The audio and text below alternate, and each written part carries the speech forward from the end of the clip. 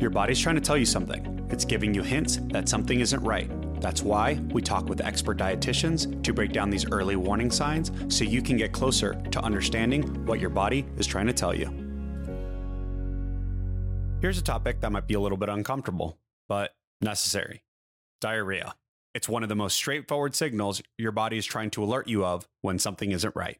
Many of us never look before flushing, but we all recognize the disruptive and uncomfortable feeling that comes with it. If you find yourself dealing with this more often than not, this episode is a must listen. We bring on Edith Yang, a registered dietitian, to talk poops. Edith is board certified in renal nutrition, cookbook author, and the owner of Healthy Mission Dietitian. Edith has experience working with a variety of patients and is passionate about all things related to food. She specializes in kidney nutrition, weight management, GI issues, food intolerances, sensitivities, diabetes, heart health, and general nutrition. Her goal is to empower people to fuel properly and nourish their bodies to live happy, healthy lives and to prevent many chronic illnesses. Welcome, Edith. Hello. Thank you for being here. Thank you for having me. I'm so excited to be here. And today's subject's going to be very interesting. You ready to get started? Yes, I am. Everyone's had diarrhea. What are the root causes of diarrhea? So that's a really great question. Before I actually jump into that, though, I do want to differentiate the difference between diarrhea and loose stool. I think a lot of people, when they do have that initial loose stool, they just automatically label it as diarrhea. But there is a little bit of a difference. So loose stool are bowel movements that appear soft. A lot of people, once they have that loose stool, they just automatically say, oh, I had diarrhea. They go to their doctor, I had diarrhea. For loose stool, the Bristol scale, if you are familiar with that, are you familiar with that? Let's educate our users here. What is the Bristol system? So the Bristol stool scale is the system to kind of like identify what type of stool that you're having. So type 1 are separate hard lumps, kind of like, this is the constipated side. So separate hard lumps kind of looks like little pellets. Type 2, it's lumpy and sausage-like. So still kind of in a shape together, but it is kind of lumpy. That's still considered constipation. Type 3 and 4, this is the normal stool that we do want. So type 3, it's a sausage with cracks on the surface. Type 4 is the more like the smooth snake-like S-shaped stool. And then type 5, 6, and 7 is where we get into like the loose stool areas. So type 5 are soft blobs with clear-cut edges. Type 6 is a mushy consistency with ragged edges. And then type 7 would be completely liquid, just kind of water coming out. Diarrhea is actually when you have multiple episodes of loose stool. So there's acute diarrhea, which is when you have 3 or more loose watery stools within like 24 hours, or if you have a bloody stool. Typically though, acute, it's not long lasting. It's just maybe 1 or 2 weeks. Chronic diarrhea, this is when you have the loose stool for more than 4 weeks. And so this is probably where we kind of want to talk more about like what are the causes of this type of diarrhea.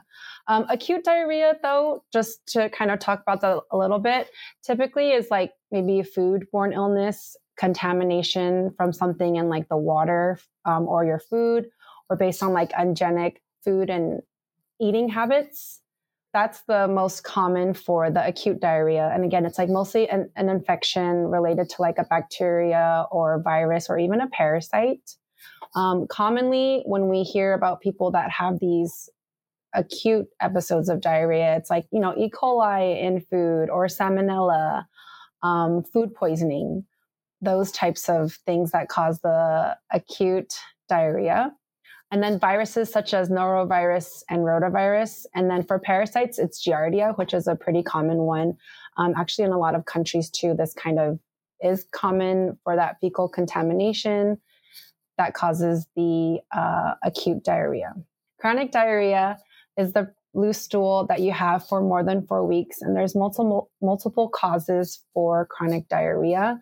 Typically, it's when you do have some sort of GI disorder, such as IBS, ulcerative colitis or even Crohn's disease.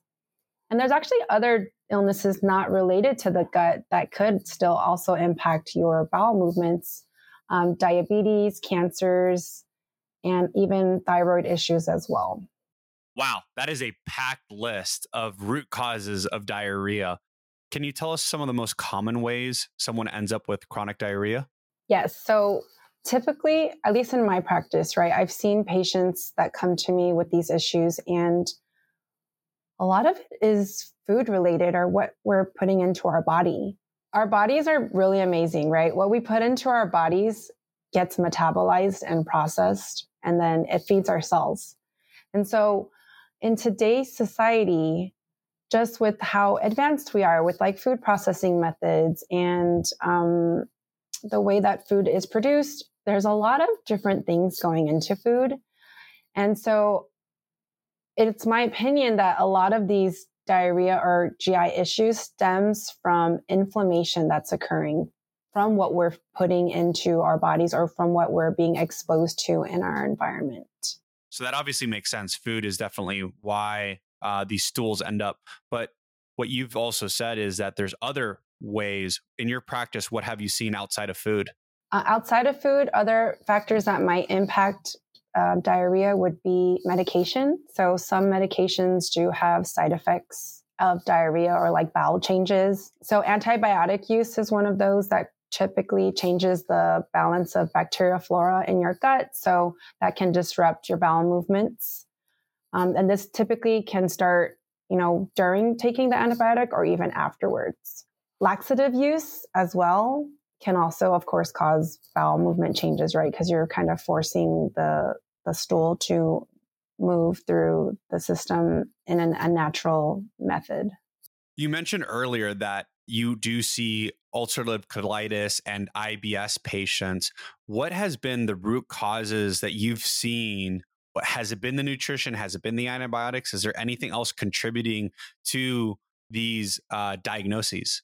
Yeah, so a lot of the patients that come to me with these issues with the gut, it's typically food related. That's the most common cause. And it's because, like I mentioned earlier, like the inflammation from the response that a person is having to food. And we're all very unique. So everyone kind of has these different reactions to different food. Out there are those typical diets that are recommended for these specific conditions. However, in my practice, because everyone is so unique with different backgrounds, different genetics, different eating patterns, different cultural food preferences, and so on and so forth, I've seen that there is not a one size fits all, like, oh, it's because you're eating so much sugar, or it's because of like the FODMAPs or gluten, right? It's never that black and white or that sure, like it is for sure these things. Everyone again is responding differently. But in my opinion and what I've seen, when I help the people by adjusting their diet, they do start to see an alleviation of those symptoms. So, Edith, I think some of the things that we always hear about is like, you're just a gassy person, or you're just a person just like that, right? And it sort of minimizes maybe a potential real thing that's going on.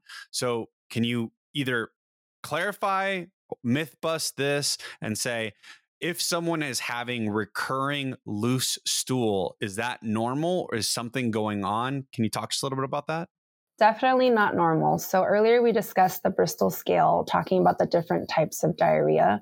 We do want to aim for that type 3, type 4, where it's smooth, sausage-like. When you are having either constipation or the loose stool, and it's for a long time, you do want to consult, a doctor, a dietitian to kind of talk about what's going on with your diet, lifestyle, hydration patterns to see like where can we kind of find the root cause. Okay, so it sounds like the ideal is type 3 and type 4. And I'm actually happening to looking at this. So anyone who's listening to this episode right now, go type in Bristol stool scale and look at type 3, type 4. That's what you want. What don't you want? Which types don't you want? You don't want either side of the spectrum, actually. You don't want to be constipated because one, you don't feel good. Which ones are the constipated ones? The constipated ones are type 1 and type 2. The pellet-like ones, or like the kind of harder to pass type of stools, the sausage shaped but lumpy, those are constipation. And then the loose stool on the other side, right, type 5, 6, 7, is also what you don't want. It almost seems like cucumber-like is what you're aiming for. I've never heard it described in that manner, but I suppose a cucumber shape wouldn't be bad. So how does someone start to explore if this is their problem? Do you start with monitoring? Do you go straight to a doctor? Like how do you go and how do you begin this process? I would say check the stool scale, like you just mentioned, to kind of like pull that up, look at it, and then monitor your stool for a few days. Then if you've noticed that you are kind of on, the type 1 or type 2 or the 5, 6, 7, definitely want to seek out a healthcare provider to kind of talk about the stool that you're having. Whoever you do seek, whether it be a dietitian or a doctor, should listen to you and kind of help you to navigate whether or not this is something that is normal for you or not normal. Going to different types of doctors, some of them might be dismissive to you. What do you think someone could do to prepare for a visit with a doctor so that the doctor can really take your concerns seriously? Writing things down, keeping a journal, noting specific dates or times or experiences that you've had that were out of the ordinary, and even also, making note of what is normal for you.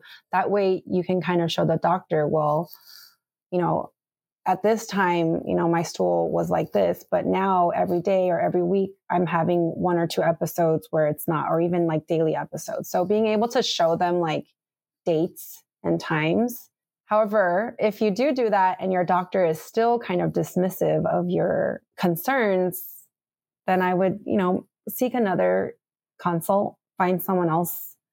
Because when you don't feel normal, and again, your body best, like whoever you're speaking to, any healthcare provider should listen to you and try to either one, explain to you why it's potentially like not really a problem. That way you can kind of feel, okay, maybe this is okay. Or they should be able to help you figure out or help you dive into what is causing this and help you to solve whatever the issue is. Now, not everyone has a PPO, but if you have a PPO, would you go straight to a GI doctor, or would you maybe go to your primary care? How do you suggest, or go straight to a dietitian if you had a PPO? I think you need a team. You can start off with the primary doctor and kind of get their opinion and see, and then seek out the GI doctor just in case, that you need a little bit more of that specialization. But definitely I'm a little biased, but I think having a dietitian on your team is always going to be a positive experience. I agree with you. I've had a dietitian for the last several years, and they have been very, very helpful in navigating where I'm going with it. A lot of the times we don't have a quarterback. We have to be our own quarterbacks, and we don't know necessarily the best way to chat with a doctor or kind of explain our things. And I think, Edith, you brought up a great point, is if someone is having sort of chronic loose stool diarrhea, it would be a good idea to make a note of those things, right? And being able to track those things. So that's the power of a dietitian. We're so lucky to have you here, Edith. Thank you so much for coming on the show. Thank you so much for having me. It's been so fun. All right. We look forward to having you back some point. Thank you. Thank you for tuning into the Wonder Why podcast. If today's episode resonated with you or reminded you of someone struggling with similar symptoms, please share it with them. It might just be the life-changing moment they need. This show is brought to you by Dietitians for a Healthy America, a nonprofit dedicated to advocating for dietitians and promoting nutritional therapy to enhance health and prevent diseases for all Americans. For more information, visit our website, www.dietitianshealthieramerica.org. Until next time, stay curious and empowered in your health journey.